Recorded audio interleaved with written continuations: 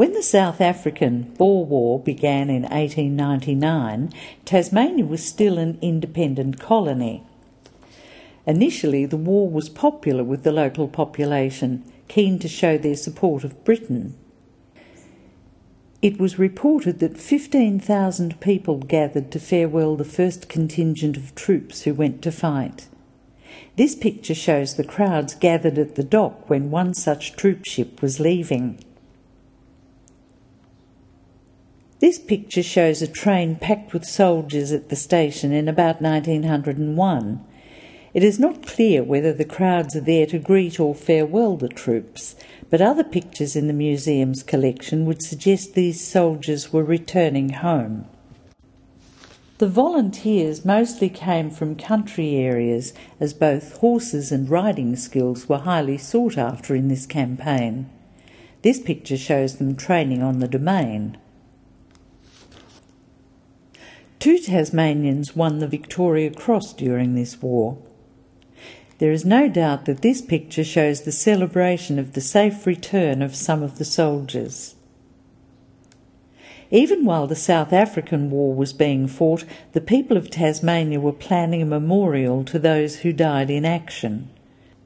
During the visit of the Duke of York in July 1901, he laid a foundation stone for a tribute to the soldiers who lost their lives. The statue, which was later erected on the foundation stone, was created by sculptor Benjamin Shepherd. The head was modelled on a man called Alan Giblin, a local soldier and member of a well-known political family in Tasmania. It was not until 1905 that the statue was formally unveiled by the state governor, the event shown here. In 1916, a temporary war memorial was erected on the Domain for those whose lives were lost in the First World War. This picture shows a wooden cenotaph at the first Anzac Remembrance Day service. The present cenotaph was not erected until 1925. In the intervening years, the soldiers were remembered in an avenue of trees leading up the hill, known then as the Avenue of Honour. The trees, each in memory of a local man who died in that war, were planted at ceremonies which were held in 1918 and 1919. The trees, surrounded by white fences, as shown here, each bore a plaque with the name and regiment of a soldier who had died.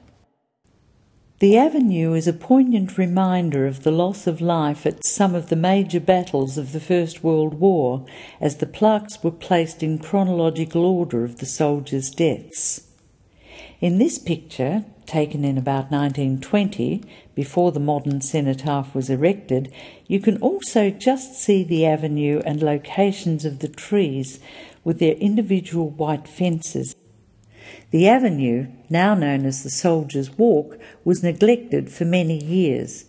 It has now been restored with the plaques replaced and many new trees planted.